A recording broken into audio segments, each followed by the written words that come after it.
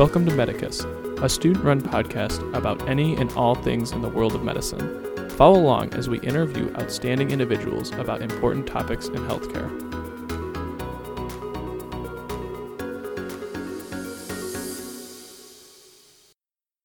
Hey guys, welcome to Medicus. We have an amazing episode for you today about correctional medicine.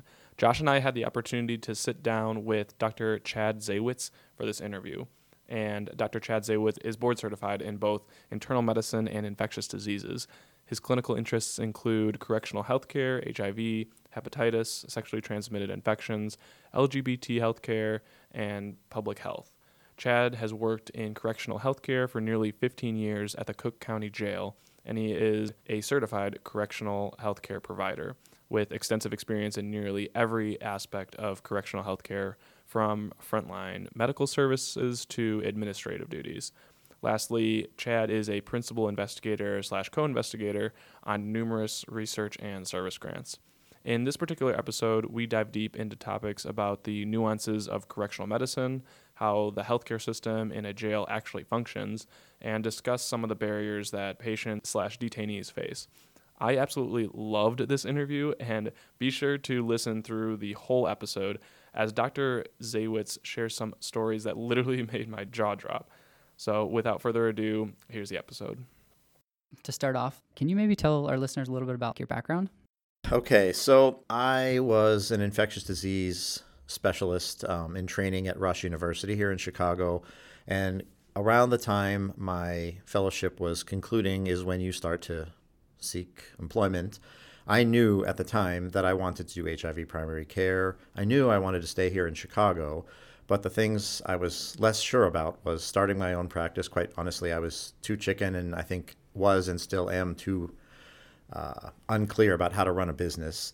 I was not ready and or willing to work with some of the HIV clinics in the community that were looking for help. And because part of my fellowship training at Rush was an affiliation with Cook County Health System, as well as the place called the Core Center, I already had a clinic there, an HIV primary care clinic. I actually thought it was a good fit for my personal interests. I felt like it was part of my mission to serve the underserved, and so my thought was, well, I'll just stay here at the Core Center. But because the Core Center didn't have a physician at the time I was graduating, I of course couldn't work there. So long story short, already too late for that. The physician at the jail who was tasked with managing HIV patients was in his 70s and retiring, and he somehow the word got to him, there's this young guy looking for a job, and somehow the word got to me, there's this senior doctor ready to retire. Why don't we introduce them, and maybe, the magic will happen. So ultimately I came, visited him in the jail, saw what he did, and to be, as truthful about it as I can be, my intent wasn't, oh goody, I'm going to work in this jail. My thought was, well, it's a county job. It's easy to move laterally once you're in the system. I'll chalk it up to experience. I'll do this for however long, and then once the Core Center does have a position, hopefully they'll still want me, and I'll just zip over there. So that's the long story. The short answer is serendipity is how I sort of ended up at the jail. Did you know that, so you said that you did infectious diseases, kind of like your subspecialty. Did you know you wanted to specifically focus on HIV patients, or was that just kind of par for the course? No, I wouldn't say it was quite one track, but I was fairly one track in terms of wanting to do HIV primary care pretty much from the time I started medical school in 1995. Why were you why did you know? Well, I think as you and some of your listeners can probably attest to, once anybody in your life learns you're going to be in medical school or going to be a doctor, and even if you're not one yet, you're already a doctor. Mm-hmm. This is the mid-'90s, and if you put it in the context of the HIV epidemic, this was the peak of the so-called plague years. People were had limited to no meaningful treatment options, dropping like flies left and right, and some of my very good friends were in the HIV community. A couple of them sort of acknowledged their HIV status to me at the time and started asking me questions. And as a medical student, pretty much first year, and knowing nothing about HIV, but now having a very personal context of people that I knew personally and cared dearly for, I started to read and learn, and through the magic of osmosis, the word gets out, and in your medical training, some of the docs around you, hey, this one's interested in this one's interested in that. So the HIV infectious disease department sort of Took you under absorbed me. They absorbed me, and then I kind of got hooked. What's your normal day-to-day like? Like, how does it differ from like a normal physician? Well, aside from the obvious, which is I work in a correctional facility as opposed to a traditional medical center or medical facility clinic, the hours are fairly fixed in that it's technically shift work. A lot of doctors in real life understand going into their career path that medical services often blur the lines between your time and work time, and that's just something we all know. We know it going in. We choose this career path. Right. The jail, on the other hand, is well, as I said, shift work, but it's a bit of a fixed setting. You know, while there aren't specific clinic hours, my typical day, I probably arrive at 7 a.m., do some pre-clinic work, whatever I can get done before people show up, as you know, productivity when there aren't people around, do my clinics, do whatever my other responsibilities might be, and the workday ends when the work is done. Right. But the nice thing is, and this is where the difference comes, when I'm off the clock, so to speak, I'm technically off the clock. My patients can't call me. They're incarcerated and they don't have my phone number. There's no call center or anything of that nature. So my time is my time.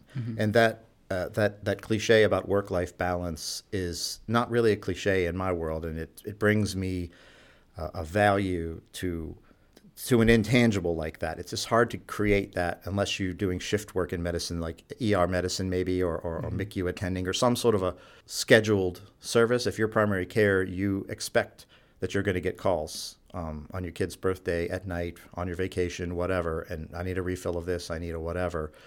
There are people that do all that when I'm off the clock. That's one of the biggest differentiators.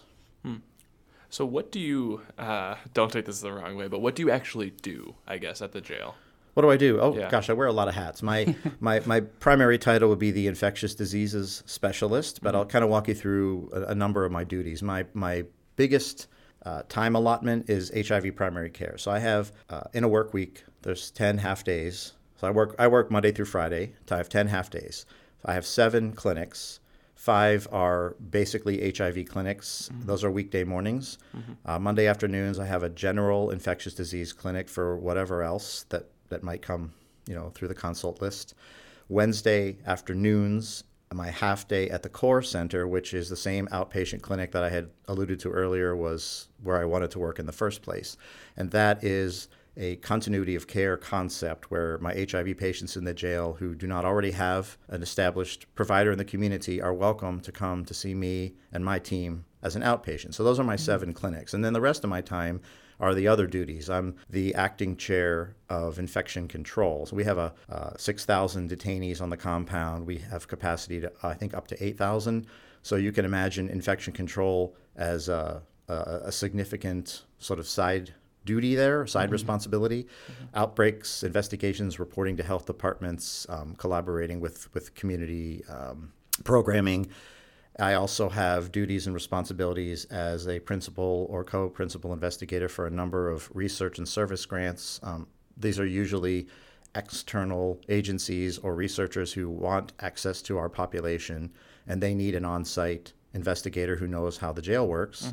So those are some of my additional duties. And then lastly, I work a lot with our health system administration at the jail to revise, review, and write our policies, particularly the ones that pertain to my field of infectious diseases. So I would say those are the primary duties on a week-to-week basis. This next question, let me paraphrase this because I know listeners are going to maybe attack me for this, and I want to say that I don't take this position whatsoever, but a common criticism that I kept coming across as I was doing some research to try and prepare for this was this idea that maybe there's not a moral or ethical obligation to treating, first off, is it inmates? Is that the better inmates, detainees? What's the vernacular? Right. So that's a good point to clarify for the listeners. When you're in jail, actually, one step back, I think you were going to ask me this, but jail and prison? Yeah. All right. Prison, yeah. So first, because it's important to answer your question. Yeah. So jail means pre-trial detainee. So the nomenclature would be you are a detainee in a jail setting. Okay. And Pre-trial means you have been accused of whatever alleged crime, and you are awaiting your day in court. If you are convicted, found guilty, then you are sentenced, and then you go to prison to carry out your sentence. And when you're in prison, then you're an inmate or a prisoner, offender, as another term that sometimes is used. So the classification is detainee jail and inmate/prisoner/offender in prison. Okay. And the last thing, which is super important, and you guys have heard me say this before, jail does not mean short stay and prison means long stay. It means pre-trial and convicted and sentenced. That's the distinction between the two. So, good Lord. Yeah. So, but the question was deserving of care. Yeah. So, a medical or ethical obligation, and the reasoning, the rationale, the argument that kept coming up when I was doing this research was that for some of these detainees, they're suspect. There's evidence that maybe they committed some sort of crime, and yet they're getting guaranteed access to medical care, health care, food, water, shelter, etc., when a lot of these basic rights are not necessarily guaranteed to law-abiding citizens. And so how would you respond to like some of these critics? Well, I guess first of all, I would hope as humans and as a collective society, we care for each other. We care for all of us. Mm-hmm. It's not us and them. I have heard this concern or consideration or whatever term you want to use for it. I've heard it before. And I truly, I can appreciate why law-abiding citizens many of whom are struggling to meet day-to-day obligations, pay their bills, pay for expensive health insurance, mm-hmm. would feel somehow off-put, jaded, cynical, angry, or whatever negative connotation towards someone who's accused of a crime or, quite frankly, convicted of a crime, mm-hmm. But they are going to receive all of these things, these services, quite literally for free or for almost free. Mm-hmm. And quite frankly, at our expense as taxpayers. And my response to that is, again, first, well, these are human beings, and crime or no crime, as a civilized society, we need to show and demonstrate compassion for human beings, even if the human being you're showing compassion for whom you are showing compassion may not have done so to their alleged victim or convicted victim. Right. I just think that's part of being a human being. Yeah. We don't turn our backs on our own kind. The second thing is, and I know you've heard me, but all your listeners have not heard this. So I give you my hypothetical question, and when people hear this, they sometimes kind of pause. And the question is, who is the most dangerous person, in our society? When I ask that hypothetical, I've heard all kinds of responses. The person with the gun, the person with money, the person in power, political people, mentally ill people. There's all kinds of answers. My answer has unwavered, and it's someone who has nothing to lose. Mm-hmm. So when you strip people down and take everything from them, and let's be fair, guilty or innocent is not the context of this conversation. When you're incarcerated, at least temporarily, even if you're innocent and you're simply a pretrial detainee, you are now stripped down from whatever you had. It's going to be gone when you get out in many cases. Your apartment may be gone, job, friends, pets, your stuff gone. And when you strip people down to nothing, they still have basic needs that simply must be met. And so and we're going to answer the question, and I promise we're going to answer the question, but it's important to give this some context. Oh, yeah. So why would you expect a different outcome when you release them out of custody? Because, not everyone's going to be a life sentence. Most people actually aren't. The vast majority are coming home to our communities. If you take everything from them, guilty or innocent, why would you expect once they return to society that somehow now magically you're going to have a different outcome and that things will be better for them so that they don't do whatever it is they were accused of doing in the first place? We have an obligation legally in correctional systems, to answer your question finally. Mm-hmm. We have an obligation, a constitutional obligation. It is a law. It is written into our Constitution, the law of the land, 8th and 14th Amendments. Essentially, the no cruel and unusual punishment has been interpreted numerous times in the courts, including the Supreme Court, as jail and prisons, are required by law to provide for the basic needs of the incarcerated population because they cannot provide it for themselves when they are locked up. So, it seems a bit contradictory, but they are afforded a right that we as, community citizens are not afforded. if you, the listeners, or anyone have a problem with that, you should probably talk to your legislator about amending the U.S. Constitution. So we, I mean, really, Yeah. this is not a, good people, bad people thing. This is the law of the land. So if you don't like the Constitution, I suggest you either run for office and try to amend the Constitution, or you obey the law, or quite frankly, you'll end up in jail or prison, and then you'll be glad that you're getting health care and food. You'll be glad people like me are in there serving you. Yeah. So hopefully that answered the Oh, question. yeah, that was great. For sure. So now to kind of get in the nitty-gritty of the actual patient visit. So let's say, I'm not going to use my name because my mom will kill me if I pretend that I went to jail. So let's say Josh gets incarcerated or he gets detained. So what happens when Josh goes to the jail? So obviously intake stuff. What is the basic screening? What is the patient visit like? How long are these visits? What kind of goes on? Sure. So, of course, I'm speaking to the Cook County Jail's procedures, and many systems have probably some variation on this, but in a general sense, I'll speak to what we do. You are incarcerated for whatever the charge. First, usually you get booked at a local precinct in whatever part of the city. Then, usually at least once a day, paddy wagons are driving around the city collecting the booked folks, and they bring them collectively to the Cook County Jail, to the central processing area called receiving. Mm-hmm. And in receiving, they basically get off the bus, the van, whatever, come through, and first the Department of Corrections will, they go through a body scanner, they get their personal effects collected and sealed, they're given a uniform, a jail uniform, they get a photo identification card, which will be barcoded and used during their stay for scanning for meds or scanning for medical movements, scanning for court movements, whatever. Mm-hmm. And interestingly enough, and it does tie in with healthcare, the jail was, and I still think is, a pilot site for an Affordable Care Act provision where folks are engaged at intake, where they're essentially asked, do you have health insurance? If not, would you like to sign up for the Affordable Care Program? So people actually can enroll in health coverage and leave jail with a medical card when they didn't have one before they came in. And I wouldn't say it's unique to our jail, but I think it's a fairly uncommon practice, and it's being used as a pilot to see how successful this can be. So that's the first step. Once that's the DOC, the Department of Corrections, has completed those steps, then the detainees, or as I would call them, patients, are batched in small groups of about a dozen, and they're brought through the medical processing area. So they get vital signs and weighed, and then they'll sit down with a health screener, which is usually a nurse or a paramedic. And again, I'm simplifying a more complex process, but it's essentially, do you have any health problems, and what are they?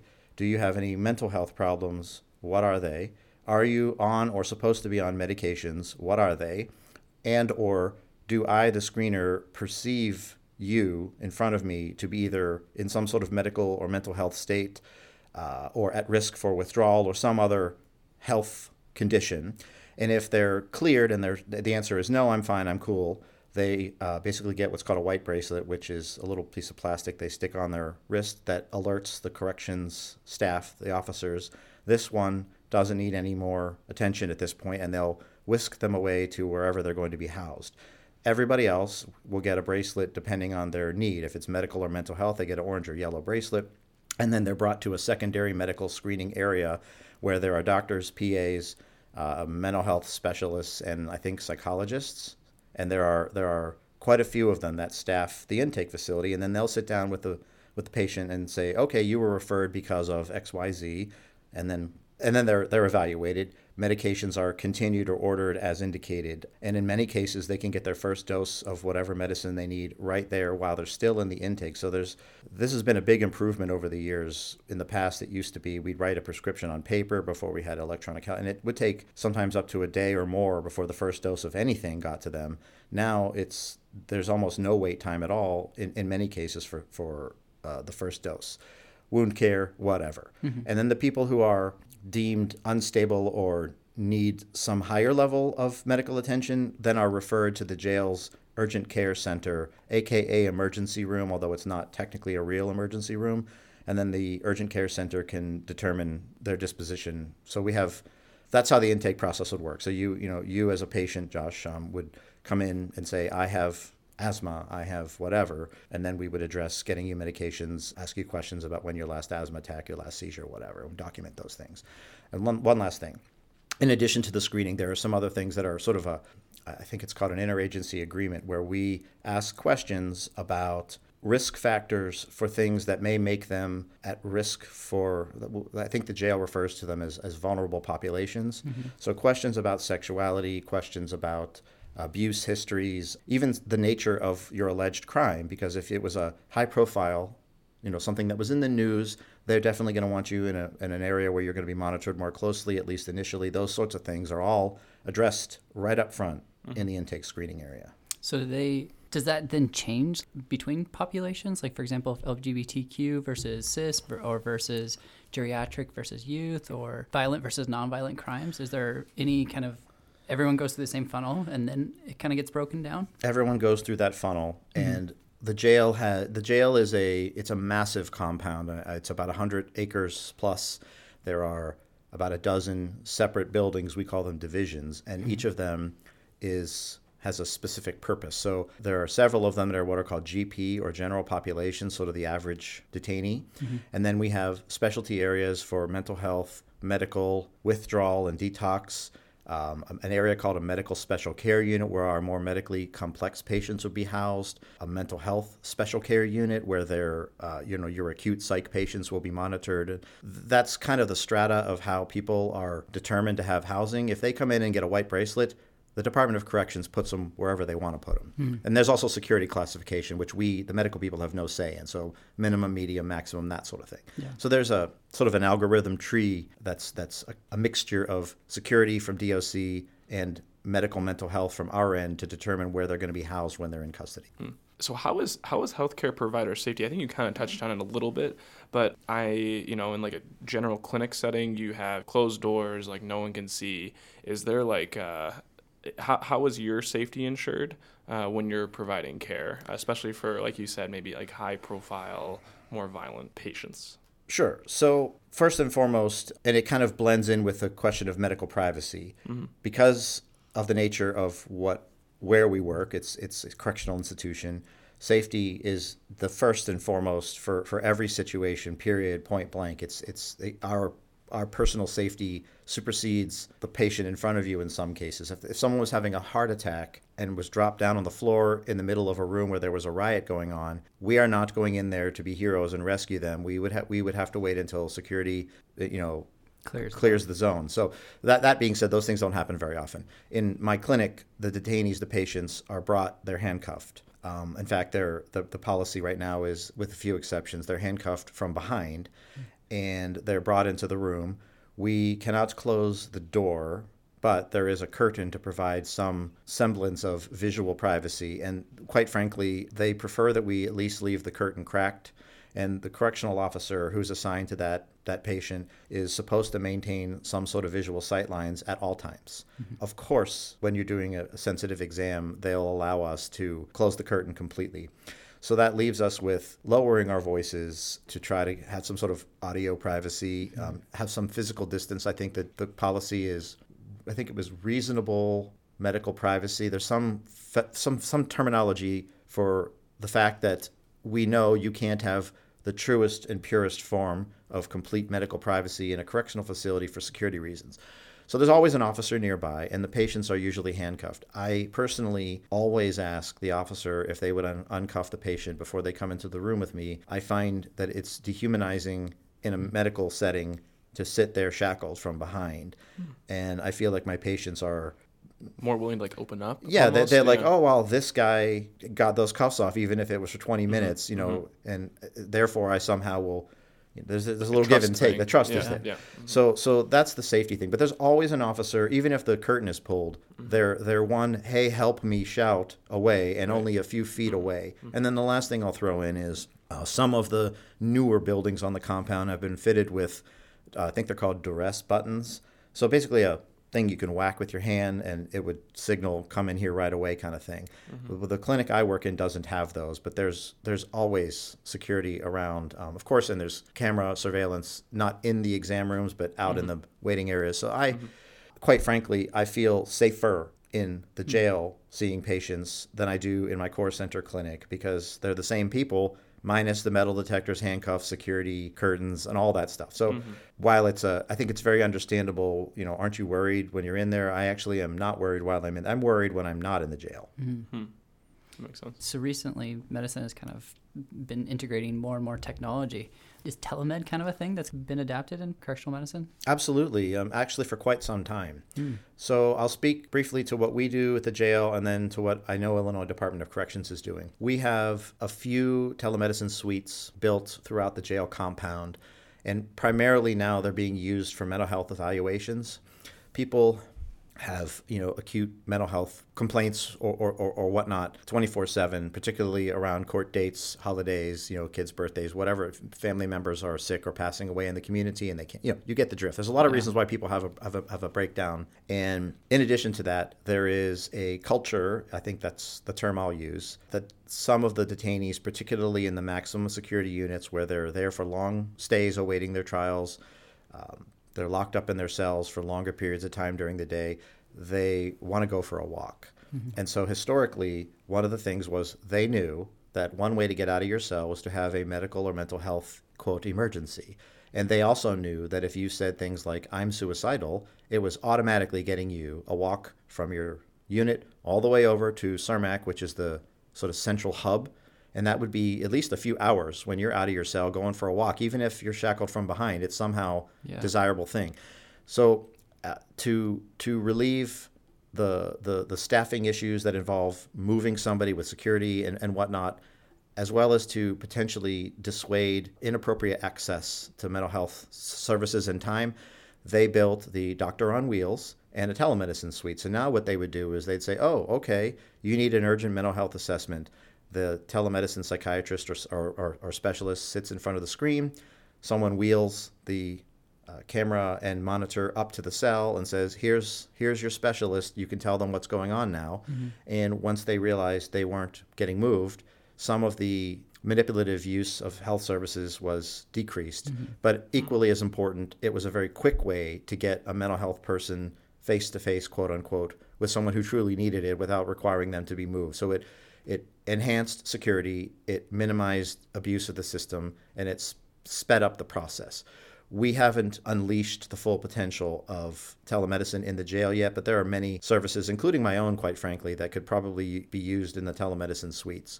The prison system at Illinois Department of Corrections is using this similarly. I'll speak to the HIV specialist since that's what I do. The prison system is run by the state, and it's a private, I believe a for-profit organization that runs the prison health care, contracted out by the state. And they have regular doctors in the 30-plus prisons around the state, which is a big state. The HIV care is subcontracted out through the University of Illinois. And so rather than have their infectious disease specialists and PharmDs and whatnot driving all over the state on some sort of a round system, they built telemedicine suites in all of the prisons, and they have a telemedicine suite at the UIC mothership right down the street from us. And they do telemedicine encounters. So there's going to be a medical professional in the room with the patient who can use equipment, modified equipment, stethoscopes, cameras, and whatnot. So if this was me, I could say, could you look in their mouth? I want to see if there's any thrush. Could you listen to their heart and lungs, feel for the lymph nodes?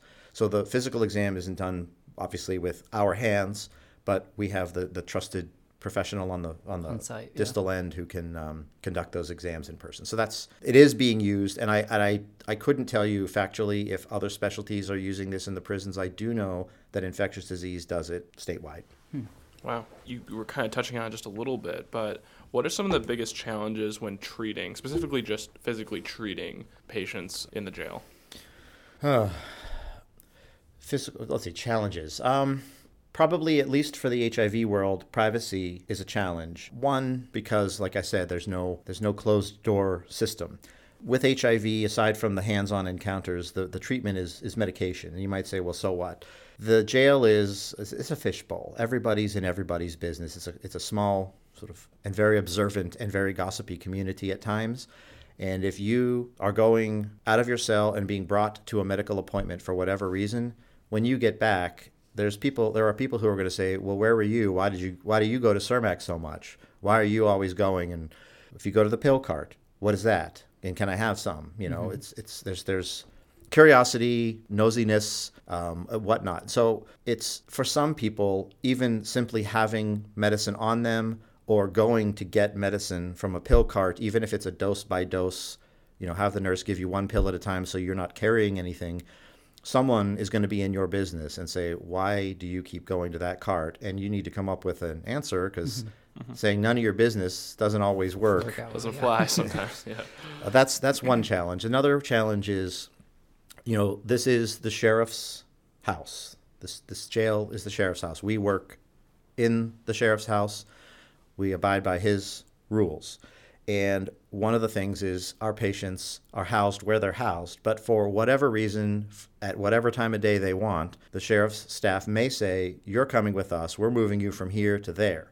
And if your medicine is on a pill cart going to where you were and you're not there anymore, keeping in mind the physical distance between point A and point B, it can be a mile. It's possible that a medication dose could be missed until it sort of catches up with you the next day. May not be a big deal for something like a statin or some sort of chronic thing, but for an antiviral, a seizure medication, a blood thinner, insulin, things like that could be a very big deal. And unfortunately, there's challenges. My grammar is horrible. That's okay. There are challenges with checklisting before people are moved. And so we do the best that we can, but that's another issue. I'm sure I can think of 100 more, but those are the big ones that I personally experience: is privacy, number one, and the movements and the risk of a possible missed dose. The last one is the linkage to care, which I imagine we'll talk to at some point. And that's, they're with us until they're not with us, but what do you do when they leave? And if you're dealing with a chronic medical condition of any kind, whether it's HIV or otherwise, we're not in the business of, as I call it, sprinkling pills on people until they leave. We want them to have continuity of care. And unfortunately, that's and most jails and prisons around the country would attest to this. One of their biggest challenges is, how do you continue the care when they're no longer in custody? That's up there too. Now, you mentioned so privacy, but what about patient autonomy? How does that get handled in the prison system? Are patients still allowed kind of full choice to what type of procedures and practices they want to have, or is this? That's a complicated question, but I'll try to answer it. They have autonomy in regards to access to care, meaning chronic care appointments for longitudinal health problems are usually scheduled on some sort of a timeline. But let's say you're incarcerated for whatever reason, and you wake up and feel like you have the flu, and you don't have a doctor's appointment.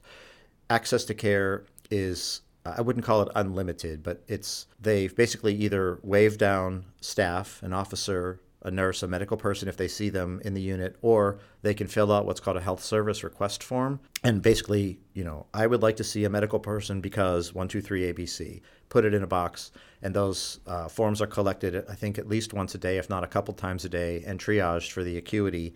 And then there are primary care clinics and our urgent care center where the patients will be scheduled to be evaluated for their medical requests. So they have autonomy in terms of access. They do not have, probably with very few exceptions, a choice as to who they would like to see for their care. They can't say, I want Dr. X, not Dr. Y.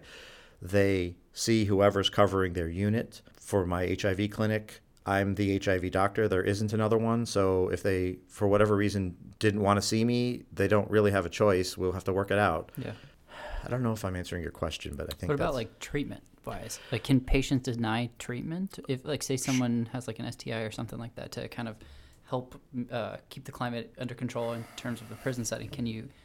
Are they required to have treatment, or? So the only examples where patients cannot refuse things are if they have a communicable disease that can be transmitted to their colleagues in the tier. So if you are a suspect TB patient, we're going to put you in isolation and we're going to rule out TB.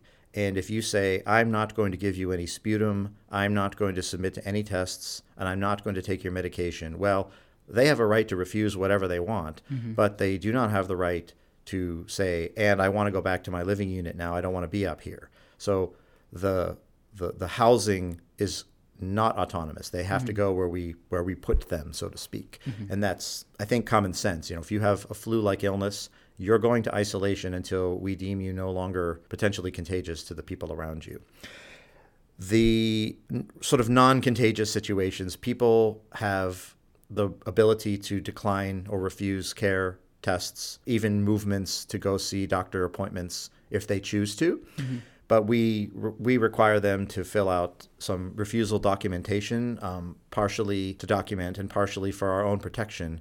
Are you aware of what you're declining and what will happen to you if you decline this test, if you decline to see this specialist, whatever? And once they're properly informed, if they choose to decline, the appointment will be terminated. But it doesn't mean they don't go back. If they change their mind, they can always fill out a slip, or one of us may meet with them and say, listen, you really need this test. And we don't just go, oh, well, screw you. We really try to communicate the importance to them. And yes, there's refusals. I just thought of one other example, and it's unrelated to me. It's a mental health situation. People who are deemed, mentally unstable and particularly at risk of harm to themselves or possibly to people around them, it is possible to petition courts to involuntarily medicate people and in some cases use restraints. But those are used with very strict procedural mechanisms and guidelines. So you can't just put someone in 4-point leather restraints and leave them strapped to a table somewhere. They can only be on for like 15 minutes before they're reassessed, and it's a very, very rigid system to make sure there aren't abuses of physical or chemical restraints, and they're used very judiciously when absolutely necessary, but they're not just blasting people with Haldol just to quiet them down. That doesn't happen. Gotcha. How do patients transition to community health care when released from the jail or incarceration? And I kind of want to dig deeper on this topic a little bit because I know from your previous talks, you came to medical school a couple times before. You said that this is like one of the bigger challenges and kind of like bridging that divide of what happens after. So, yeah, what are your thoughts?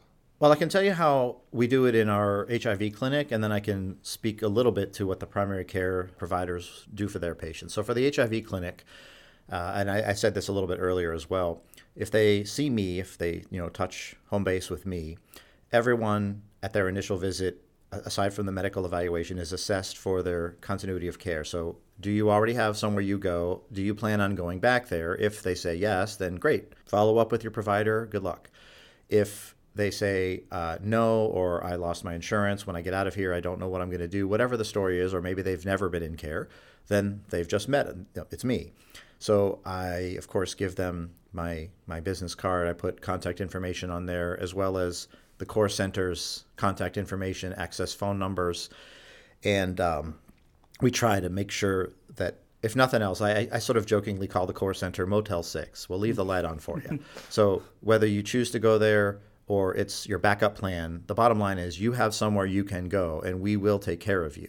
So everybody has, at least in the spirit of things, the ability to have at least one place that they can get their HIV medical services. That's great. We also have what we call a re-entry coordinator. So there's a hired staff member, usually paid through grants that unfortunately come and go. And they work with me in my clinic to, when I'm done with my medical assessment, to basically reinforce the messaging I just explained there, which is, look, when you get out, where are you going to go? Give me all your contact information. Give me your address, your phone number. We'll reach out to you when you're released to try to connect you in case you lose Dr. Zawitz's card or whatever the story is. So we have a reentry coordinator. And then the final piece of the puzzle is we have a case manager who works through funding from the AIDS Foundation of Chicago. She comes one clinic a week, usually Thursday mornings. And my patients who profess additional non-medical needs like housing, transportation, food, income services, whatever, they'll meet with the case manager who can do a needs assessment and sort of get the wheels turning on how we can more quickly engage them in those types of services once they're no longer in custody. So those are the prongs of establishing continuity of care in HIV clinics. We have a pretty tight system because of the nature of HIV and our health system's acknowledgement of this importance of continuity of care. For the non-HIV patients who have just whatever, diabetes, chronic medical problems, they still need continuity of care as well. Unfortunately, that makes up a very high volume of who's in the jail. We're talking about thousands of people who are getting out month to month. Complicated, no rigid fixed system or a simple referral to one location. We try to educate our patients on the availability of county health system clinic sites. We have handouts we can give them. We offer them, if they don't want to go to a county health system, we offer them information about wherever it is they might want to go. They might have heard about somewhere, but it's not fair to call it loosey-goosey, but it's not as rigidly systematized as my HIV clinic is. Mm-hmm. And it's challenging because I think the majority of people, we have no way to track who actually connects to care. So this lost to follow-up concept is probably profound. Mm-hmm. What percentage of patients would you say then actually receive continuity of care afterwards? Well, again, I can only speak to the HIV, sure. and this is a hard one, so I can't answer the question specifically. These are soft numbers. Yeah. We know about 40% of the people that we refer to ourselves at the core center schedule appointments, mm-hmm. but not all of them actually show up. So the other 60% doesn't mean they weren't in care, because some of them might go somewhere else. Mm-hmm. We have no way to know. So I can't tell you if 8 out of 10 people are actually in care, just that they're not coming to see me. Mm-hmm. Of those who schedule at the core, we always have a no-show rate. It varies from week to week, but I would say that less than half of the people that are scheduled to see me are actually keeping appointments, at least keeping their first appointment. Maybe they come in later. Has the Affordable Care initiative that's been kind of implemented at Cook County, has that improved these rates, or has that kind of been kind of a mixed bag? I would say mixed bag. Mm-hmm. I don't think we in our HIV clinic are tracking that specific metric. Mm-hmm. I can tell you that when they see me and they see my team in the HIV clinic, with or without insurance, they can still come to the core center. And when they come in, they'll meet a benefits manager on the very first visit to enroll them. So not having a medical card at the time of release should not be a barrier to anybody getting access to care, at least at the core center. And I know of other community clinics that accept people without insurance and will do the similar process of enrolling them. So there aren't a whole lot of systematized barriers to preventing people with HIV from accessing community care. It's more like the chaos of life that is what's holding people back sometimes. Gotcha. Mm-hmm. And touching on the sort of administrative and reform process, who mandates the policies that you have to follow or that are implemented in the jail and the jail's healthcare system? And then how does that reform come about? Okay, so we have a couple layers to this. There's Cook County Health System, which is the overarching Cook County Health and Hospital System umbrella organization. Stroger Hospital, the Core Center, Oak Forest Hospital, Provident, and the community clinics. Cook County Jail, Cermak Health Services is one of those sort of sub-organizations. So we have our overarching health system policies, most of which apply to us equally as they would to the rest of the health system. Within our own sort of micro facility, we also have our own sort of guidelines and some policies and procedures that clearly would not apply in a community site, like how do you handle a hunger strike? Mm-hmm. How do you handle refusals of care and things that may be unique to the correctional setting? And those policies are primarily written and revised by our own internal health administrators. Risk management often helps us to make sure that whatever we've come up with is, legal and complies with community standards and things like that. There are many of us involved in writing and rewriting these things. I do the things that are directly connected to infectious diseases, but there are other champions. We have transgender policies and procedures. We have, mental health policies and procedures. So the experts within our own facility would be the ones who write and rewrite these things to try to make them as functional and useful to us as possible. And then the last piece is the sheriff. As I mentioned earlier, we work in the sheriff's house. So there are sheriff's rules, but we also share duties and responsibilities. So there are what are called interagency agreements, and that usually is between our Cermak health administrators and the sheriff's administrators, wherever there's, if you take a Venn diagram and wherever that overlap is, they will work together to make sure that both of us, the sheriff's folks and the medical people, are aware of their roles and how they work together to make sure our patients get, access to care and move to care, and whatnot. Is there any topics that sometimes maybe you end up like butting heads with the sheriff or these other interagency organizations, and how did those conflicts get mitigated? And specifically, I'm thinking, I remember back on one of your talks where you spoke on, there was an individual who asked, how does contraception get handled in the prison? How do you prevent like the spread with condoms or whatever? And I remember you saying that, yeah, condoms are considered contraband. So how do those like hard issues get tackled or changed? All right, so that's a fabulous question, and obviously a hot topic. Yeah. So I'll use the condom example, but and it isn't resolved. Yeah. So a community sort of standard, I think common knowledge, certainly amongst healthcare, if not everybody, is that condoms are one of many ways to prevent the transmission of sexually transmitted infections and to prevent pregnancy. We know these things. This is established for probably a century. Yeah. It's not news. But that being said, inside the correctional institution, and many jails and prisons have same or similar approaches, is condom is, it's quite frankly, it's a physical object that has, at least in theory, potential to be, abused. And most people, they scratch their head and go, what are you getting at? And so in theory, a condom could be used as a weapon. And quite frankly, anything can be weaponized, but surely a condom could be used as a weapon. They can be tied together to make ropes, to do things, strangling, hanging, whatever. They can be used to put body fluids, excrement, and tied off and make so-called biohazard bombs. There are these theoretical, mystical ideas that condoms could be used for the forces of evil somehow. So I'm not entirely sure if that's the principle behind why they're considered contraband, but ultimately the correctional administration has, for the time being, viewed it as a complicated issue. I think there's another element to it, which is, can sex in a correctional facility be consensual? And there is a law called PREA, the Prison Rape Elimination Act. And this law, it's a federal level law, mandates that all jails and prisons have implemented quote unquote measures to try to reduce or eliminate, prison or jail rape. Yeah.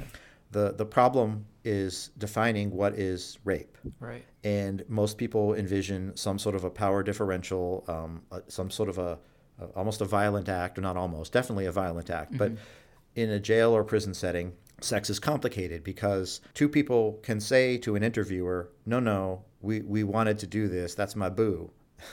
But ultimately, you don't know if one of them might have been coerced. Listen, when we go down to that office, you better say this was consensual, or I will, I'll kick your ass, I'll steal your commissary, I'll whatever you, or your friends or family or whatever. So because there's at least this mystical concept that consent of sex in a correctional institution is really impossible, and I don't agree with that. I'm just saying this is how PREA can be interpreted by some people. If you are giving them condoms, there may be a perception that you're acknowledging and promoting prison rape, which is, to me, kaka-poo-poo. It's Right. nonsense. What condoms are is saying, look, call it rape, call it consensual sex, call it what you want. As a public health person, I see it as, well, at least if it's going to happen, consensual or otherwise, at least they're not transmitting diseases at the same time. I don't really believe that someone would say, wait, before I rape you, let me strap up with a condom somehow. I don't get that. So the condom issue is complex. We have had conversations with jail administration about it. They're open to discussion, but I think right now it's just sort of on a holding pattern. We think the solution would be to have, and what would help the jail administration out is, rather than make it a sheriff's decision, why not take it to a much higher level? Make it a law. Make it a statewide thing that people in correctional institutions must have access to prevention.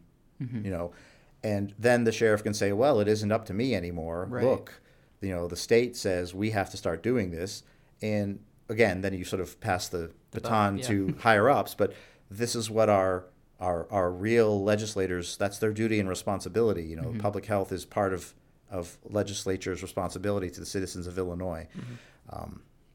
So these are, you know, food for thought when you're voting. I don't see condoms in jail come up on a ballot too much, but it probably should. Maybe. Yeah. I think now would be a great time to get to know a little bit more of the stories that have stuck with you in your time spent at the jail. And I see you smiling, and I know this is like the best part of any of your talks that you give, because they're so revealing and so different. And that's actually why we wanted, you know, we kind of said before, that's why we wanted to do this episode, was to kind of hear just like the population that you work with is so different. And yeah, what have been some of the most impactful stories, like the paradigm shifting things that you were just like, man, this was, you know, before I went into this meeting, I completely thought this, and now I'm not so sure. Oh gosh. So I mean, yeah, where to start, right? Some of these are just, you know, there are stories that are funny, and stories that are sad, and stories that are head scratchers, and all of them have had an impact on me in one way or another. So I'll use, actually, I think this is one I used every time I've given your students, your colleagues, this lecture. We'll start with my first week on the job. This was, you know, I'm fresh out of my fellowship. I'm working in this sort of atypical clinical environment, and quite frankly had literally zero orientation to what it was all about. I just was like thrown into it and just like begin, you know, not even things like don't give them things like alcohol pads and Band-Aids. That seems like common sense, that it wouldn't be a big deal, but it turns out that those types of things those are weapons, you know. So I was given at the time, no meaningful orientation to even the basics. So my first, actually I have two first week on the job stories. The first one was this young lady. She was a commercial sex worker, referred to me for an HIV evaluation. She comes into the room, and as I'm taking my history and getting a sexual history and whatnot, she tells me she's a sex worker.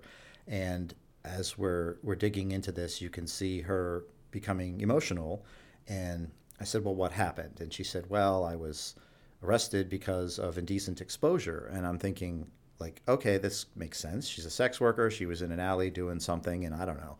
But what had happened was, she said her John, her trick, her client, whatever word you want to use, apparently did what he was doing. And then when it was over, he strangled her to the point of unconsciousness. I don't know if he was trying to kill her or what, but grabbed her neck, strangled her till she basically blacked out, and threw her naked body into a dumpster. And when she came to and she climbed out of the dumpster, then she was arrested basically for being naked and came to the jail.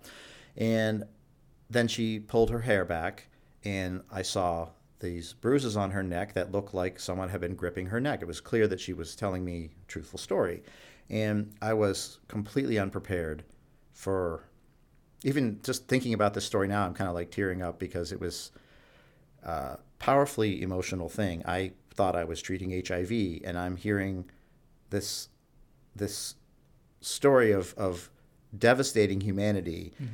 This stuff really happens, and I was overwhelmed by what had happened to her. And I like, she left, and I started crying. And I remember leaving the clinic and having to go up to talk to the medical director, saying, this lady told me this story, and I just kind of broke down. I don't know if I can do this. But the best part was the support that I got, and the reassurance that we've all been through what I just experienced, the humanity of and we're going to be chin deep in stories like that, week to week, day to day, how to accept that it's okay to feel moved, but also how to limit that, because you can't just start crying in every clinic appointment and then go home and have nothing left for your spouse or your partner or your own life. These psychic vampires, as I call them, can suck the emotional energy from you. So that was a very powerful lesson to learn right from the start. Was you're going to need to learn how to build a sort of, I hate to say build wall in this political climate, but you have to learn how to build some emotional barriers to protect yourself, so that you have something left to care for your patients. And it's not something I was taught in medical school. and I was very ill prepared for it. But I have learned through serendipity over the years how to process the unbelievable things my patients share with me when they come into the rooms. Mm-hmm. The second story from the first week or two was, I'm an infectious disease specialist. I'm there to provide services for those reasons, but I'm also, boarded in internal medicine. So I came out of there sort of marching in with this big, proud grin on my face. I'm not just going to do this. I'm going to do everything because I'm, I'm smart and I'm good, and these people are going to love me because I can do it all. Mm-hmm. And so my patients who had HIV, they have asthma and seizures and whatever other stuff they have, all of which, for the most part, I'm perfectly capable of treating in some cases and manage. So I remember going, oh, sure, here's your inhaler, here's your seizure meds, here's some Benadryl, here's whatever, and I'm writing for all this stuff, thinking, they are going to love me. And then one day I got a call to go see a patient in the psych unit, lockdown unit, because they weren't going to bring him down to my clinic. And when I went up there, I'm new, nobody knows me, and I have my badge on. And one of the nurses sees my badge, looks at me, points at me, and goes, "It's you." And I said, not a good sign. I said, "Excuse me?" And she says, "It's you. You're the one." And I'm baffled, and I said, "What? The one what?" And she said, "You're the one writing for all the," and then starts listing all of the things I've been writing for all of these patients. And I said, "Yeah, what's your point?" And she said, "Don't you know what they use that for?" And I said, asthma? Kind of clueless. And she said, no. They all say they have asthma, and they all say they have whatever they've been telling me, because what they do is they grind up all the other stuff that you prescribed, put it in the inhaler, and they huff it, and they're all high, and now we've lost control of our unit because you're giving them all these drugs that are making everybody crazy. And I didn't even conceptualize that people that would... happens? Well, not for me anymore. But yeah, I mean, anything in the jail that has the potential for a mind or mood altering side effect is a coveted commodity. For us, it's medicine, but psych meds, pain pills, Benadryl, things that you might otherwise perceive to be fairly benign have street value in corrections. And so it's not that you can't prescribe them, but there have to be some layers of additional consideration before you give them. They may have to be in a dose-by-dose unit where the nurse will watch them swallow the pill so that they don't hoard them and then sell them, or get a high enough dose that they can get you've probably seen how Imodium is, you would have never thought of that as a drug of abuse. In fact, I never had thought of it as a drug of abuse, but it turns out that Imodium is an opiate-like effect. And if you have enough of it, you get a buzz. So these are things you don't learn in pharmacology class, but right. You'll learn when you work in a jail or prison pretty quick what they use that for, in quotes. Mm-hmm. So that was another one. So I learned to reel in my stay in your lane a little bit. One of my more touching stories is a woman named Patricia, and she's okay with me using her name. I didn't give you her last name anyway, but I'm confident that I'm not violating HIPAA, plus Patricia means nothing. There's probably 10,000 Patricias out there listening, hopefully. Mm-hmm.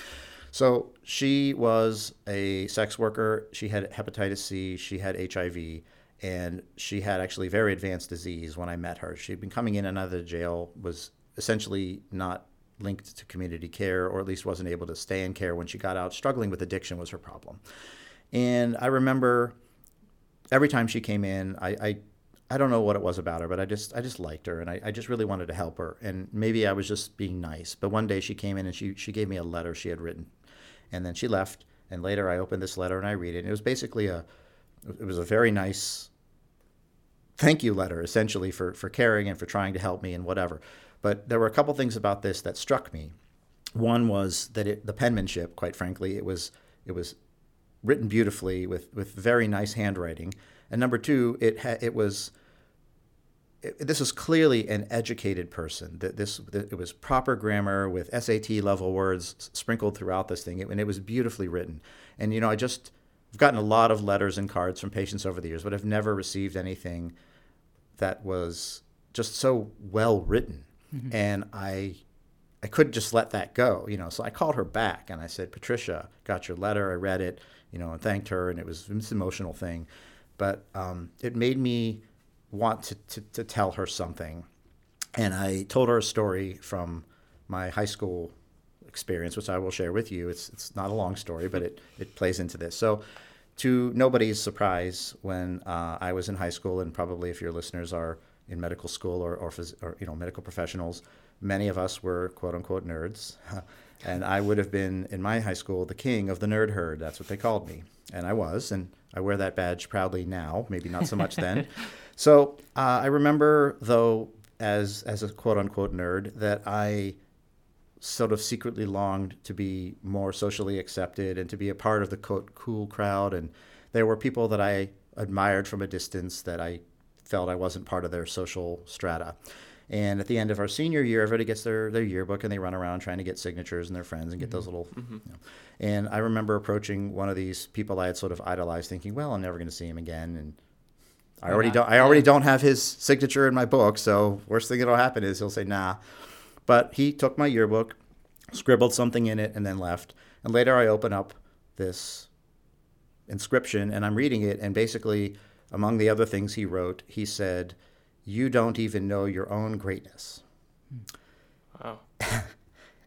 and I couldn't believe it, because I was an achiever, good grades, student council, all those things to try to further my aspirations in academia and ultimately to be a doctor and all that.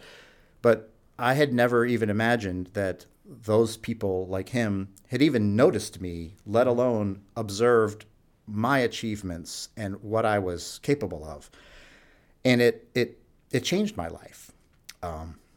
So with Patricia, I remember telling her this story, and then I said, "Patricia, you don't even know your own greatness." And she just and I'm about to cry myself, but she burst into tears. And I didn't really think much of it at the time, but when she got out, she actually did then come to see me at the clinic for the first time ever. And she linked to care, and ultimately she got sober and got housing. She got her teeth fixed. I mean, everything, all these little pieces of her life, one by one, sort of fell into place for her. And fast forward to a couple years later, and she's emailing me saying, "Guess what? I just graduated." She actually, in her 40s, decided to go back to school to get a graduate degree, and now she's speaking and lecturing all over the country about her experiences. And she goes back all the time and says it was that moment. Wow. And the point of sharing that, aside from that it's touching to me, is that, your listeners, you're being trained to assess your patients and provide, the best medical care that you can. But you should always remember, whether you notice it or not, your patients are listening to you. And they, even if they don't acknowledge it at the time, they hang on you. So be thoughtful about what you say, because you never know how that will affect somebody, whether it's a good way or a bad way. They're listening, and it does matter to them. You are an authority figure when you wear that white coat. That is power and responsibility, and you should respect that and remember that it's not just, here's your prescription, see you in a couple months.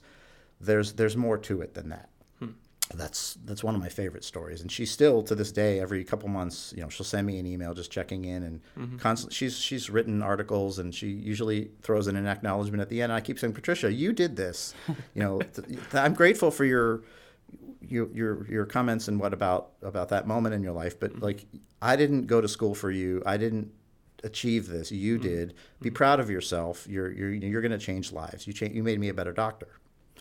And I think that it's a good point, because as I'm hearing these stories and just in general, I bet it's really tough kind of going day in and day out, seeing some of the worst or the impoverished, the cycles that happen in the jail. And you kind of almost touched on the callousness that you might need to set up, the barrier that you were saying, just so you can kind of get through. But it's so great to see the emotion and the passion and the care. It never leaves you, even as a physician working in the jail system. Well, thank you for that, but I have to be fair and honest and say that it's not that it's never left me. I'm human, and these human things that happen over the years that I've witnessed or participated in as a physician, they do affect me. I do take them home with me. And, I don't have an unlimited wellspring of empathy and psychic energy. I lasted a lot longer than I thought I would, but it was actually about a year ago now when I experienced my first, and again, these are terms, I don't like them, so I don't know what the right term is. I don't like the term burnout, and I don't like the term compassion fatigue. I think those are semantics that people use to try to cushion a ill-defined element that comes with providing, giving constantly. That's what you do as a doctor or provider. You give constantly. But I experienced it last year, and I got to the point, I'm being honest with you here. Yeah. I had a clinic one day, and I looked at who was scheduled to see me, and I went, murderer, murderer, murderer, murderer, murderer. Oh my God, it's murderer's row. What the hell am I doing here? And it was that moment, and thankfully I had the insight. I should have never viewed my clinic patients as anything more than my clinic patients and not what their alleged crimes were, let alone feel like less interested in doing clinic that day because of the alleged nature of what these people were in jail for. That's none of my business. Yeah. But I did. And I remember doing my clinic, whatever. And I remember going up to my medical director. I don't know if it was that day. I'm sure it wasn't the same day, but at some point, and I said, listen, I think I want to talk to you about taking a break, a sabbatical, not a vacation, like time. And she said, why? And I told her why. And she said, I'm so glad you have the insight to recognize this and not start getting bitter and doing less than what you're supposed to do as a doctor. Ultimately did not take that break. I kind of got my mojo back. I don't really know how or why. I just kind of did. But the point is, it happened. There was a time and I'm sure it'll happen again, where I'm going to feel jaded and not just provide this pure ethereal, magical, unicorn of I can separate myself from all of that. Right. Now, one thing that I kept thinking about as you were talking about that story, you mentioned the moment that really kind of acted as a springboard to help Patricia, but I also can't help but also think about individuals who maybe didn't have that moment, who never had kind of me comparing my life to maybe some of these inmates. I can't help but think, their circumstances were so different. And how do you keep, I'm kind of rambling. I know this is a long way around the question, but first off, do you ever just hear these stories and say, man, if one thing would have changed in my life, that could have been me? Or is it very much like a process where you're just like, well, that was a series of bad decisions, but you inevitably set yourself up for that? Oh, wow. Yeah, I know. Well, I guess so maybe what this goes to is this. We've talked about trauma-informed care. I think it's probably a bit of an underrepresented and undertaught and underappreciated aspect of healthcare in general. And I'm assuming they're teaching trauma-informed care in medical schools now. But maybe just before, because maybe our listeners aren't aware, maybe you can just explain trauma-informed care. So trauma-informed care is an understanding of the impact on one's health and health behaviors that originates from, essentially, we'll use the generic term, childhood traumas. So as a child, and trauma can mean a lot of things. Witnessing your parents getting divorced would be a childhood trauma. Of course, the obvious things like abuse, emotional, physical, sexual, whatever, all of those things, have profound downstream effects on people's lives. And when you speak to your patients and maybe they don't follow your instructions and they're non-compliant, with that word I also hate, non-compliant, and you think you wouldn't be getting your foot chopped off right now from your diabetic ulcer if you had just taken the medicine that I told you how to do this. What's wrong with you? Right. Believe me when I tell you that the vast majority of people's non-compliance or their inability or whatever reason that they just don't follow through is not because they don't understand what you're telling them in most cases or don't want to take care of themselves, but there are deeper things that stem from much earlier in their life. Their addiction, most people I've talked to, and I have a vast amount of experience with addiction medicine simply from osmosis. they don't say, yeah, I like getting high. Usually it came, maybe it came from the curiosity or exploration that many people, will try something in their life. But most of them, it was introduced to them at a very early age, often in the context of so-called medicating the pain away. And it spiraled from, cough syrup or something, or stealing some pills out of the medicine cabinet to street drugs and heroin and a lifetime of addiction and despair. Who would choose that life? They don't choose that life. And I know you can say it's a choice. Don't pick up the crack pipe. If it was that easy, nobody would be addicted to anything. People who say things like that are utterly disconnected from the reality of addiction.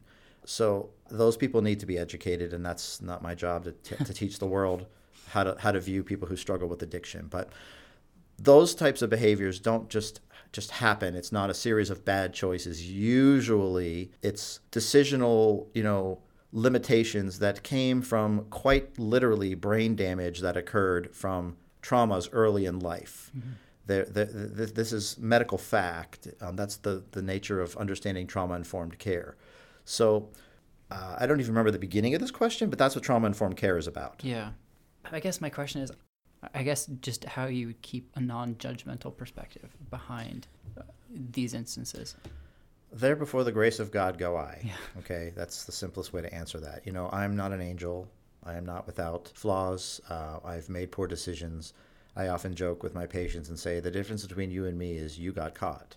I'm not saying I'm selling drugs or doing some illicit thing, and this is on the radio or this is on a podcast. But I am saying that I'm not an angel and I'm not innocent, and sometimes it's the neighborhood you're in. It could, some people would say the color of your skin, your economic status in society, and a number of other factors, many of which certainly I have privileges. I have white privilege.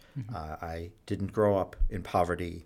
I had all these advantages right from the get-go that probably most, if not all of my patients did not have. I had relatively stable parenting.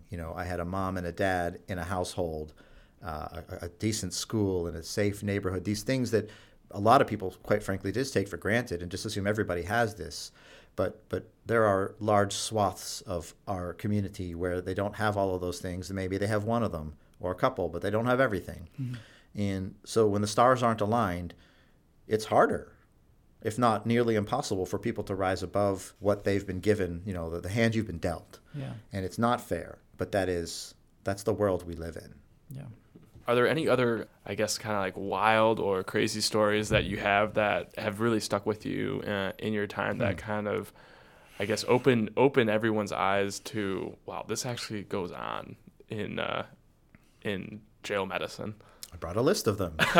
So why don't I tell you several of them, and you can edit this down as you feel appropriate. So, one of the wilder ones, and it's so odd because this patient that I'm about to talk about actually recently resurfaced in another setting outside of the jail. But anyway, so this is a young man who I've seen in the jail numerous times over the years for whatever reasons. And I had a slow day, and he came in, and I said, so, if you don't mind me asking, like, what are you here for this time?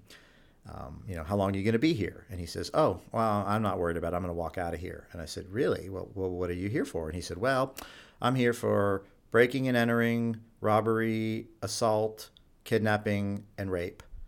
And I was like, excuse me? And you think you're going to just walk out of here? And he said, oh, yeah, I know I'm going to walk out of here. And I'm completely incredulous because, those are incredibly serious charges to have even one of them. For sure. And I said, so what makes you so sure? And he says, well, so he was a self-professed heterosexual male, but as a source of augmenting his income, he was a quote-unquote gay for pay, meaning he would solicit men on some of those like phone apps and other sites who were looking for, we'll just say fantasy encounters. I'll use that nice, gentle terminology. And so he said, yeah, there's this man on the north side of the city who connected with me on this app, and his request was, I want you, this is a young African-American man, he said, I want you to get 3 or 4 of your African-American friends to come to my house, and we will stage a break-in followed by you, quote unquote, pretending to tie me up and beat me up and then, quote unquote, rape me. That's the fantasy that this person said he wanted. Yeah. And so he got some of his friends and they went and did exactly what he was asked to do. But the add-on was that while they were there and they realized this person had a lot of nice stuff in their house, and while he was tied up, they decided they would rob him. Mm-hmm. And they did. And then they left, and that's, of course, what led to calling the police and having this guy arrested. And I said, so what makes you think you're going to walk out of here? And he said, well, this man is actually, we'll just call him a professional, with a bit of a profile to him. Mm-hmm. And I have all of the emails and all of the texts and an electronic trail a mile long of him requesting all these things. And no, he didn't ask to be robbed. But I am pretty sure that he's not going to want the rest of this stuff to get out. And believe me, I'm going to trumpet it far and wide if this guy tries to prosecute me. He's not going to want the story out. And fast forward, he did walk out of the jail and the charges were dropped. What? And now he's back out in society right now. So that actually happened. How's that for a story? That's what I call a story. Let's see. What else I got for you? This one was another thing I was ill prepared from medical school to deal with. So I have a young man. He was 27 years old, comes to my HIV clinic. I've never met him before, so he's not one of my serial recidivists. And as I'm in the middle of my H&P, and he doesn't know me, so I'm virtually a complete stranger to him. I'm just asking the usual medical questions, and about halfway through, he just sort of stops answering them and looks down, and he sort of starts crying. And I'm like, "What's the matter? Let's just stop at the questions. What's up?" And he says, "I need to confess something." And when you hear the word confess in a jail, I'm ready for a confession. Not what he was about to tell me though. And he says, "I," and then sort of muttering very quietly under his breath, he says, "I can't stop eating Comet." And I said, well, what did you say? And he said, Comet. I can't stop eating Comet. And I said, bathtub cleaner? Bathtub cleaner. I said, like the cleanser. And he said, yes. And I said, whoa, like, okay, would you care to elaborate? And he says, I just can't stop eating it. I think about it. Just thinking about it right now, my mouth is watering. I want some Comet right now. And I'm sitting there trying to normalize something that is clearly not something I've ever heard before. And if you've heard of this in your practice and your training, good for you. And if you know what you're supposed to do when someone tells you this, then good for you. I'm clueless. So I was clueless. Yeah. So I engaged him, and he started to say that, I said, well, what is it about this that you like? And he said, it's the texture. I like the grittiness in my mouth. I like the way it feels on grinding on my teeth. I like the burning sensation when I swallow it, and I like the burning sensation when I defecate. And I'm just sort of dumbfounded by this, but at the same time, I can't sit there like slack-jawed, in awe of this unbelievable story.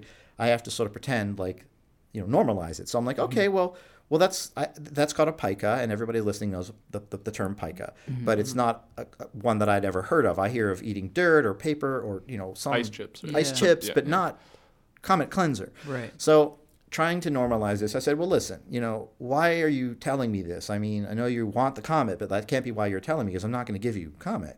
And he said, well, the reason is I've been doing this for so long, and then I was diagnosed with HIV a couple months ago, and so now I'm like really worried about my health. And it was the first time that it occurred to me, like, that Comet is probably not very good for me, for my body. What does it do if you eat it? And now, again, I have no idea. I don't even know what's in Comet. So thankfully, the Google machine was right there in the room. And so this is the best part of the story. So if you Google eating Comet cleanser, you will be dumbfounded by just what pops up on the screen there. There are page after page after page of people's blogs and websites and testimonials. Apparently, a lot of people around this country have this pica. And so that was actually very comforting, because he said, I'm the only one. And I said, actually, you're not. Look here, there's a support group for this, And then, I click the next page or whatever. And sure enough, if you've ever seen that show, My Strange Addiction, there was an episode where a woman in Michigan had the exact same pica and was interviewed. So after work, I actually watched the episode, fascinating. And everything that he had told me about the grittiness and all those reasons why he were like word for word the things this woman on the episode declared as why she did it. So when I saw this guy in follow-up, I said, okay, well, the active ingredient is essentially bleach, and here's what bleach does to your esophagus and your stomach and whatever. We went over the medical stuff because I had to look it up. I didn't know. Yeah. And, it's not really a stretch that it's bad for you. But it was like, let's talk about why. Why? And it was then when he essentially revealed to me that he had been sexually abused. And I'm not a psychiatrist or psychologist, and maybe maybe it's a stretch here, but it almost connected with me like that it was a way to like clean himself out, maybe to feel clean on the inside. I don't know if that's why he did it or not. Yeah. That was my own imaginary connection. But what it led to was, well, what I need to do is get you, 1, to GI, probably to get scoped if necessary, and 2, to get you to a mental health professional, at least to help process your abuse, let alone whether or not that's associated with why you're eating Comet Cleanser. That's nothing to do with HIV, and I was not prepared for that for medical school. Yeah, that's interesting. Wow. I had a patient who was in maximum security several years in on some sort of alleged violent crime. Actually, well, he was convicted. It still doesn't mean he did it, because sometimes people do what's called copping out, where they're locked up waiting trial so long they just give up and say, I'd rather get this over with, and they plead guilty whether they did or didn't do something, and it's faster to carry out a sentence on a plea deal. So nonetheless, this guy was in on something allegedly quite violent and heinous, and he was in there for so long that, of course, we have a multiple-year relationship as doctor-patient, and he felt comfortable with me, and he often would say, I don't want to call them flattering things, but he would say, Doc, if anybody messes with you, you just let me know, and I'll make sure I take care of it for you. And I'm thinking, How nice. Yes, thank you, kind sir. And on one of his last visits before he went off to prison, he says to me, there are some things that are worse than death. And I'm like not really wanting to have this conversation. And I said, okay, well, anyway, your T cells are good. And he says, look, if anybody messes with you, here's what I'm going to do. I'm going to get a pencil and I'm going to shove it through their fucking eye. And then I'm going to sit them down on a chair. I'm going to spin them around, and I'm going to get a pair of bolt cutters, and I'm going to shove it in their spine and cut their spinal cord. And he says this to me, and this is, what do you say? Yeah, what do you, and I just sit there kind of like, okay, thank you, I think. I'll be sure to remember that when, someone pisses me off, I guess. Yeah. So I have my allies there. But the flip side of that is, boy, I do not want him on my bad side. No. That is a graphic description, whether it's actually something that anybody would do. It's frightening when you step back from that and just think that someone even could think of those things to do to another human being. Yeah. So we don't want to steal a ton of more time, but I did want to get your perspective on criminal justice reform. Like, what are your thoughts on recently in politics? That's been a very kind of hot topic. Do you think that that's a good thing, bad thing? How has it affected you personally with your practice, with some of the changes that have kind of happened? What are your thoughts? That's a fantastic question. It's a mixed bag. Mm-hmm. So at face value, I think anybody who understands social justice would perceive criminal justice reform and ways to get people spend less time in custody and more time getting help is a good thing. So what's happened at least in Cook County over the last couple of years, some of the reform measures. One was essentially turning commercial sex work into a misdemeanor instead of a felony. Mm-hmm. And what that means is, instead of getting arrested, you essentially get a ticket and are told to, appear in court or whatever. So why I say a mixed bag is this. In my HIV clinic, historically about 10% of my clinic were female. And many of them were coming in several times a year, because even if they got charged with sex work, they weren't in for very long, back out on the streets doing their thing, and they'd come back in again and again. And every time they came in, they would get a checkup and get screened for sexually transmitted infections and treated if they had them. We would try to link them to care, to case management, all the things we touched on earlier. So there's a lot of good that came out of having touched a healthcare system in some form or another, even if the context is corrections. They're accessing care when they maybe aren't at all in the community. But what happened was, now my ladies, they weren't coming in anymore, and they weren't coming to see me at the core center. So, well, where are they? Are they anywhere? Are they getting care? Are they spreading disease? Are they themselves getting sick? I don't know. And it was concerning at the very least, because I felt good about the fact that I don't think sex workers should be locked up. Mm-hmm. But I felt bad because I thought, but at least we were doing some really good things for them temporarily while they were with us, but now they blow in and out if they're in at all. And I don't know how much help we can give somebody if they even encounter me before they leave for just one visit sometimes. The second big thing that's happened, I'm really simplifying a far more complicated thing, is trying to decriminalize poverty, meaning a lot of people are in custody. A lot of people are in custody simply because they cannot afford to post bail, even $100 they can't scrounge up. Imagine a homeless person. I mean, they have nobody. They have no ability to just get that $100 to walk out. So the only people who are in the jail are people who have extremely high bonds because of the nature of what they were charged with, and people who can't afford to get out. And so you're criminalizing the poverty. And that's something that these social justice champions have done a very good job of addressing. And so fast forward, they created this thing that we affectionately call the Rocket Docket, where if you're a nonviolent offender with a low bond, they process your case extremely quickly and get you back out on the streets to follow up with, whether it's electronic monitoring or dismissing the charges altogether, whatever. How that's affected, similar to the females, is historically, especially the poor people, they would actually sit and languish in the jail on very minor charges for long periods, months and months. And of course, they got world-class health care from me and from all of my colleagues. And they actually, they got fed and medicated and case managed and all the good things that come from being in custody. But now they blow in and out. And again, if they're there for hours or days, not weeks and months. So it's a mixed bag, because the same thing, I don't have an opportunity to do as much for them as I would have when they were there for months and months. So don't have an answer to any of this. I'm just saying my observation is, hooray for social justice. And I worry about what they're doing when they aren't in custody to better their lives, because I don't think we have established in our communities the safety net to get them those services and care and things that they need. I mean, the number one thing all of my patients tell me, the most acute need is not money or health insurance or transportation or drug treatment. It's housing. It's housing. Doc, I don't know where I'm going to go when I get out of here. Over and over, I hear it so many times. So we don't prioritize in our community addressing those needs, similar to they're not deserving of, I pay for my rent and I pay for my whatever. Why should we be giving it away?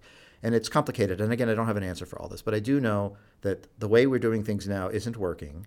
And if you are one of the people who are uncomfortable because the homeless person is blocking the sidewalk with a cup in the air, and you that's awkward for you, and you don't want them in your neighborhood, well then do something about it. Yeah. They're homeless. That means they don't have a home. How about we give them a home? Let's work on this instead of just wishing they weren't there anymore. And replace homeless with whatever the social ill is. But we don't have a society yet that prioritizes taking care of our own. And until that happens, you should expect the homeless people on your sidewalks. You should expect your garage to get broken into from time to time. You should expect your kids to be offered drugs at school and all of the things that society has a part of it right now. You should expect it. Yeah. Until we collectively choose to do differently. Yeah, I think that's like a great way to end our discussion of really championing some things that really need to be addressed in society. Do you have any last minute messages for our listeners or anything like that? One is a quick plug for correctional health care. It wasn't a thing when I was in medical school training, and I know now that a lot of the medical programs, especially in Chicago, there's a lot of interest. We actually have a wait list of students and residents trying to get in to train with us, and I'm very buoyed by this. I'm inspired that the next generation gets it, and I feel like we are on track to do differently and do better in the future. That being said, correctional health care, all the crazy and all the weird and all the sad and all the things you just heard, that's part of the deal. And if that's not what you're bargaining for, then it isn't for you. But for someone like me, I didn't envision it as my career, but I'm addicted to it.